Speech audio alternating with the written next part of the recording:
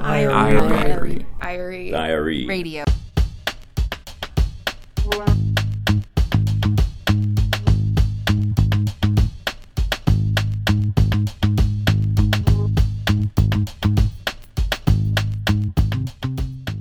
You're listening to the IRE Radio podcast.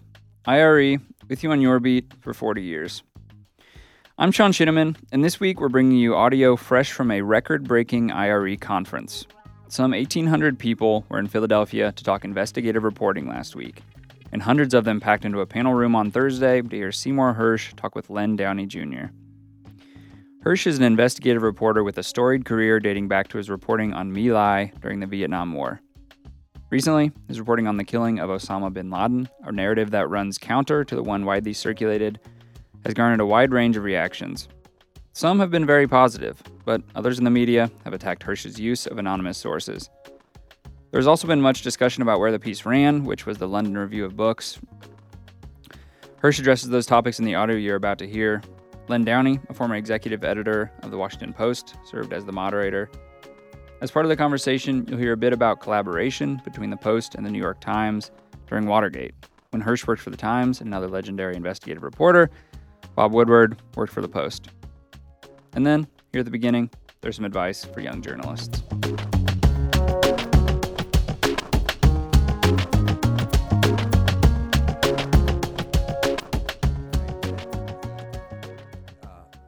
I don't want to overdo this, but you can't write if you don't read.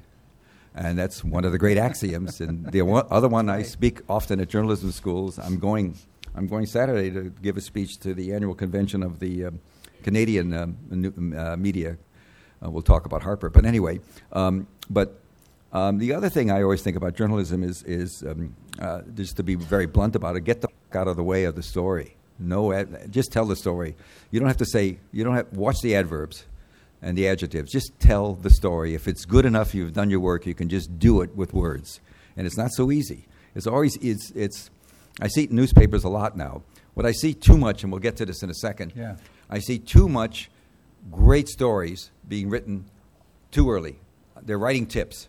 They don't really. I don't think if there's a controversy between A and B, it's the media's job to say there's a controversy between A and B, even if it's one that hasn't been disclosed.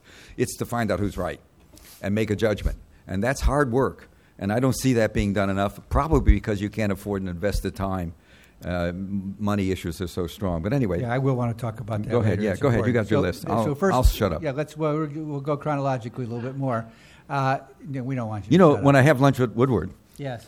I sit down, just like you. Yes. He has a list, and I say, Bob, we're going to gossip. Right. Throw away the list. Right. Bob's very organized. You are too. Go ahead.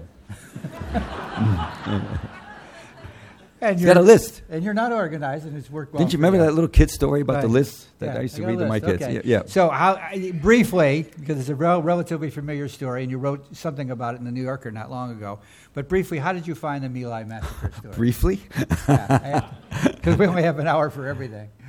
I had followed there were a number of religious groups putting out pamphlets about the war, picking up on the negative stuff that was coming out. Amnesty International, I don't know if that's the right name because I don't think they were so prominent then. There was a series of religious groups, Christian groups that had been writing pamphlets and books about the war.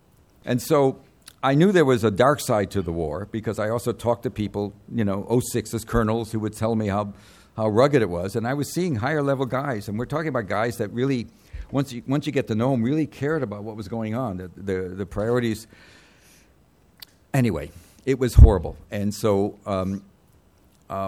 when I got a tip from, he's now public, Jeffrey Cowan. He later became head of the Voice of America, and now ran the journalism department, I think, somewhere in L.A., yes. One of the schools there. USC, I think. USC, that's right. And he's now does something else now at one of the foundations. But he's a great guy, obviously, since he gave me a tip. And he gave me a tip, and I was ready to believe it, that's all. I was ready to believe it. It's interesting. You keep mentioning how so many of your sources, including at high levels, already had doubts about the war. Oh, my God. You had to be half nuts not to be about 66, right, 67. Which is how so much of the media eventually was so critical about the war. And it's interesting that the military still doesn't remember that in retrospect, that in fact it was the military that figured out something was going wrong here and enabled reporters to report it, right? But, I want to say this because there was a core of terrific reporters, Homer Biggert, Ward Just of the Post, Gloria Emerson, my colleague at the New York Times, who were writing stuff about the war. Tony Lewis was always writing about the war. There was a sense I don't see as much. There was a willingness to make a judgment. We make some judgments now, but I like the fact that the newspapers of 30 years ago, there were more people willing to make more judgments and be overtly one side or the other.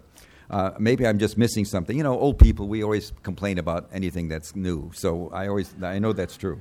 Well, I think in Ward's case, for example, and in Homer Biggert's case too, and other people at the Times, I don't think they were stating judgment so much as what you said earlier, which is by presenting the facts that will lead people to come to certain conclusions. And getting the facts into the paper, yes, it's not. Right. That's always, that's right. It's very hard. When Ward, I was working for Gene McCarthy early. I thought Bobby might run, and that I've got no problem with that because he didn't need me. But McCarthy then Bobby wouldn't run, and I had a friend named Mary McGrory. She was just a wonderful, dear friend. She was a columnist for the Washington Star and then the Post. Right. An amazing woman. Yeah.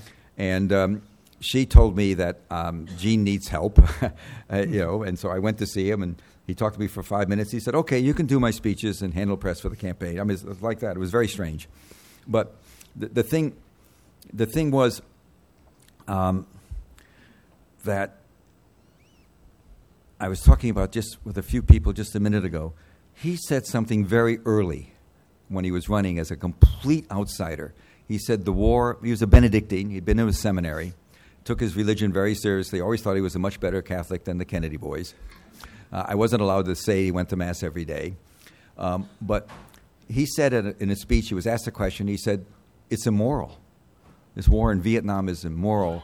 And I keep on thinking we don't hear that language. Is what we did to Iraq moral or immoral, the way we left it? We just walked out because we got a status of forces agreement that ended, and we're done? That was it? They're on their own? And we wonder why there's problems and resentment towards America all over the Middle East. And when you think about how we're prosecuting the war today, we haven't changed. We started with the war on terror after 9/11. We're doing exactly the same thing, kinetic, drones killing, and we're losing. And there are people on the inside, wonderful people, who cannot get the changes. They cannot get the view that you have to do. There's another way to approach this kind of long-term processes that are different than just simply killing, and we can't win that one. We're losing the war. Are those some of your sources now, Sure. and is that their motivation? Sure. Of course. The motivation right now for my sources is total frustration at the inability to make changes and the inability to change a process that is not working. The number of people, if you look at the number of people, Daesh or what you will, or what we call Al-Qaeda, but Al-Qaeda disappeared. It's legally important to use the word Al-Qaeda because of the status of the agreement we signed in 2002 that give the president the right to do whatever he wants if he claims it's an Al-Qaeda threat. But just the threat of fundamentalism, it's to the point where, just to talk about the reality of today, one of the big tickets out of the mess we have now is Iran, and we can't, for a lot of reasons, even deal with that. I mean, it's just crazy to me. So there's a lot of craziness that goes on, and changing policy is very hard. And I do talk to people. I don't want to get into bin Laden stuff. You'll ask me questions, but I'm not bragging about it. They're just people. The thing you want is somebody who's inside, who's invaluable because of his brains and his ability inside, who's also not afraid to be critical of the policy and not afraid of the consequences. And that's a rare thing to happen. And when you have that, you're in business. And that's what I have. And I'm sorry to say I have it. And a lot of other people don't, but tough luck. I've been around for 45 years, as you say. So I have to ask you about the bin Laden story. For those of you who haven't been paying attention, they know. Cy wrote this piece for you originally offered to the New Yorker, did you? Can I ask you a question about this whole business fascination with who Yes. I write for? Okay. Well, because you're unusual. You aren't. Do I have to? Don't just write for I just one want to know. group. Yeah. You're all such prudes. Do I have to marry every editor that's what I want to know. I'm a freelance writer. I'm okay. a freelance You're writer. a freelancer. I Okay. go where I think I did not know that. I did not know you did not have a formal relationship. I never had anything other than a freelance relationship with the New Yorker. Okay, I didn't know that. All right, in other words, fine. Okay. no So anyway, in the London Review of Books is this piece by Sy, before he says that word again, which he will.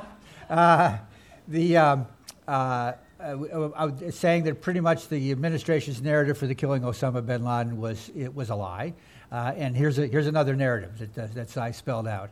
How's that story holding up? Why does it cause so much commotion? We really want to go to that? Yes, please. I'll come back to other stuff, but this is a question that people came here to listen to, the answer. I brought a couple of things. First of all, there has been no clear denial of it.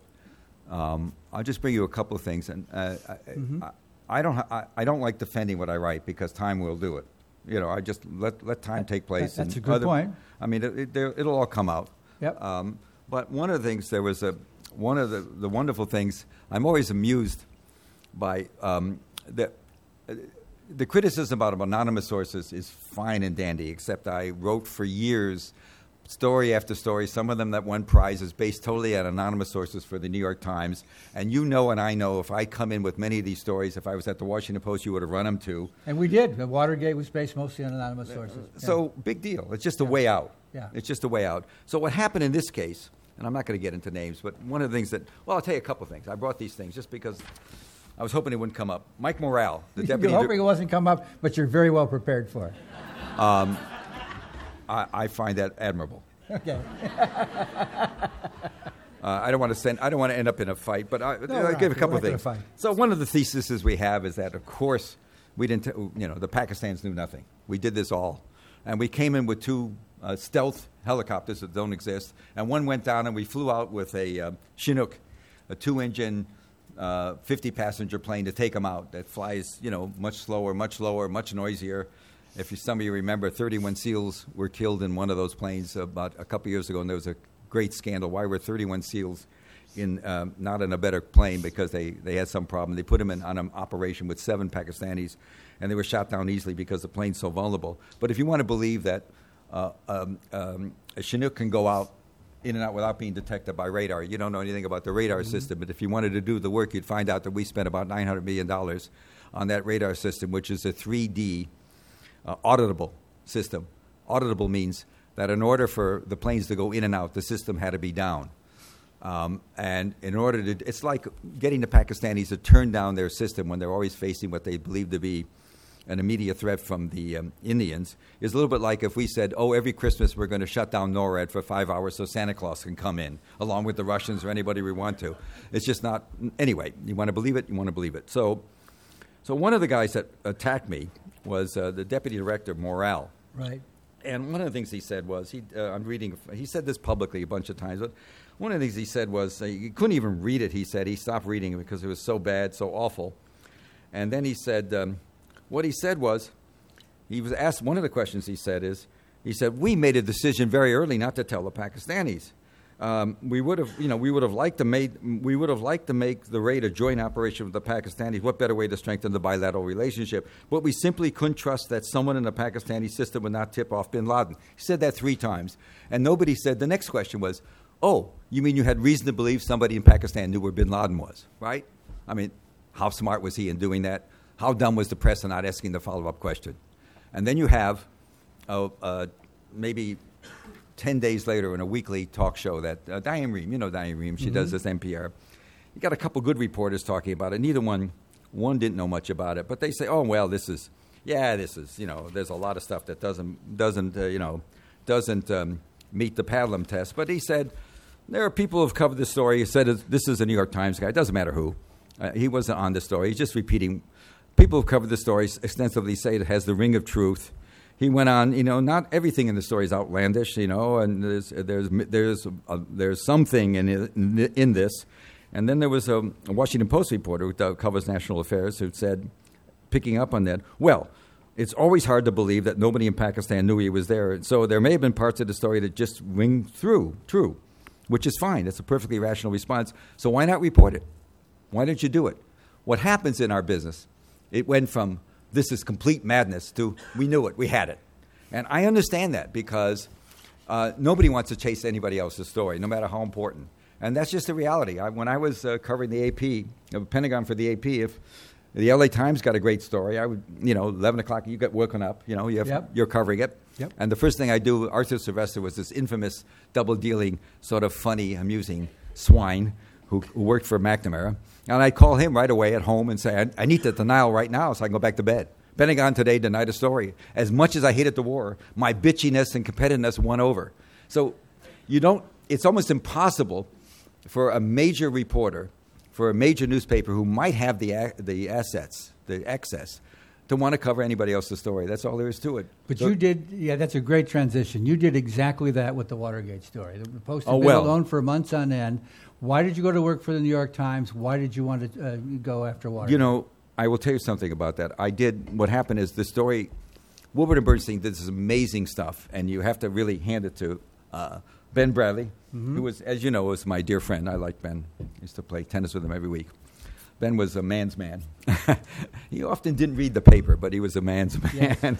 Yes. That's true. I do I'd start talking about something in the paper. What was it? Yeah. Anyway, but he had an instinct. He had an uncanny instinct, and immense charm too, obviously. But the story, they did the stuff. It was big news. Nixon wins 71-29 over McGovern. There was no traction, and the story's dead. And I pick up on the cover-up, and I write a big piece. New York Times had a hell of a time with the story. I wrote a 7,000-8,000 word piece. It was a whole page, and the gist of which is that the burglars were being paid to keep their mouths shut. Right. And the next morning, Bob Woodward called me up and said, thank you. Yes. He called up and he said, thank you. We celebrated. We needed the New York Times on this story. Because we were all alone. The whole world was against us. If you think that people have been against you on this story. Oh, no. I know where you were at. The whole world was against us. And then to have the New York Times jump in was wonderful. Well, Schadenfreude, too, because everybody resented the fact that they'd done so much stuff, too. There's always that reality. So it was an amazing, and then it was a race. And then I worked against them. We were in tandem. And one of these days, Bob and I kept on talking, we ought to tell about it. We began, editors will hate to know this, we began sharing notes in about April. Yes. I knew that. You knew that? I knew that, yeah. Well, it would be, you do this and I'll do that. Yeah. And there was a period of such warmth and collegiality between the New York Times. They had a good story. The Times would put it on page one, credit the Post. The same with you guys. Right. We were really doing things together in a way that was remarkable. And we talked about, Bob and I about 3 years ago, had dinner about something else. And we started talking about, people should know it, but nobody cares what happened then. But it was an amazing period when the two major newspapers saw that there was something so wrong that they made, maybe it's just us, but my editors were there, Abe Rosenthal, and Abe Rosenthal's concern was beating Ben Bradley. That's why I had so much freedom. Eat your heart out, Abe, was frequently said in our newsroom by Ben Bradley. Believe me. Yeah. He ate his heart out, believe me.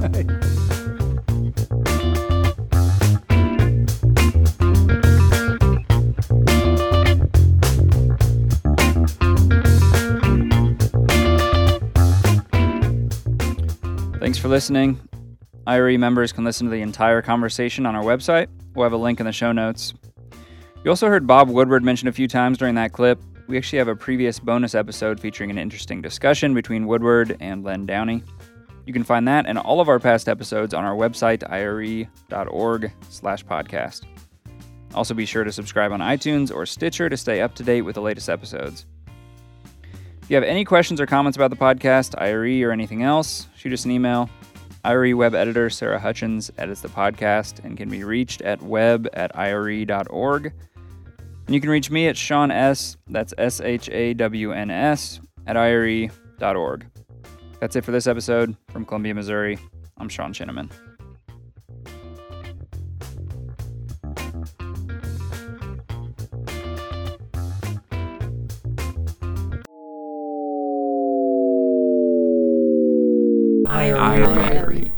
IRE Radio. Podcast.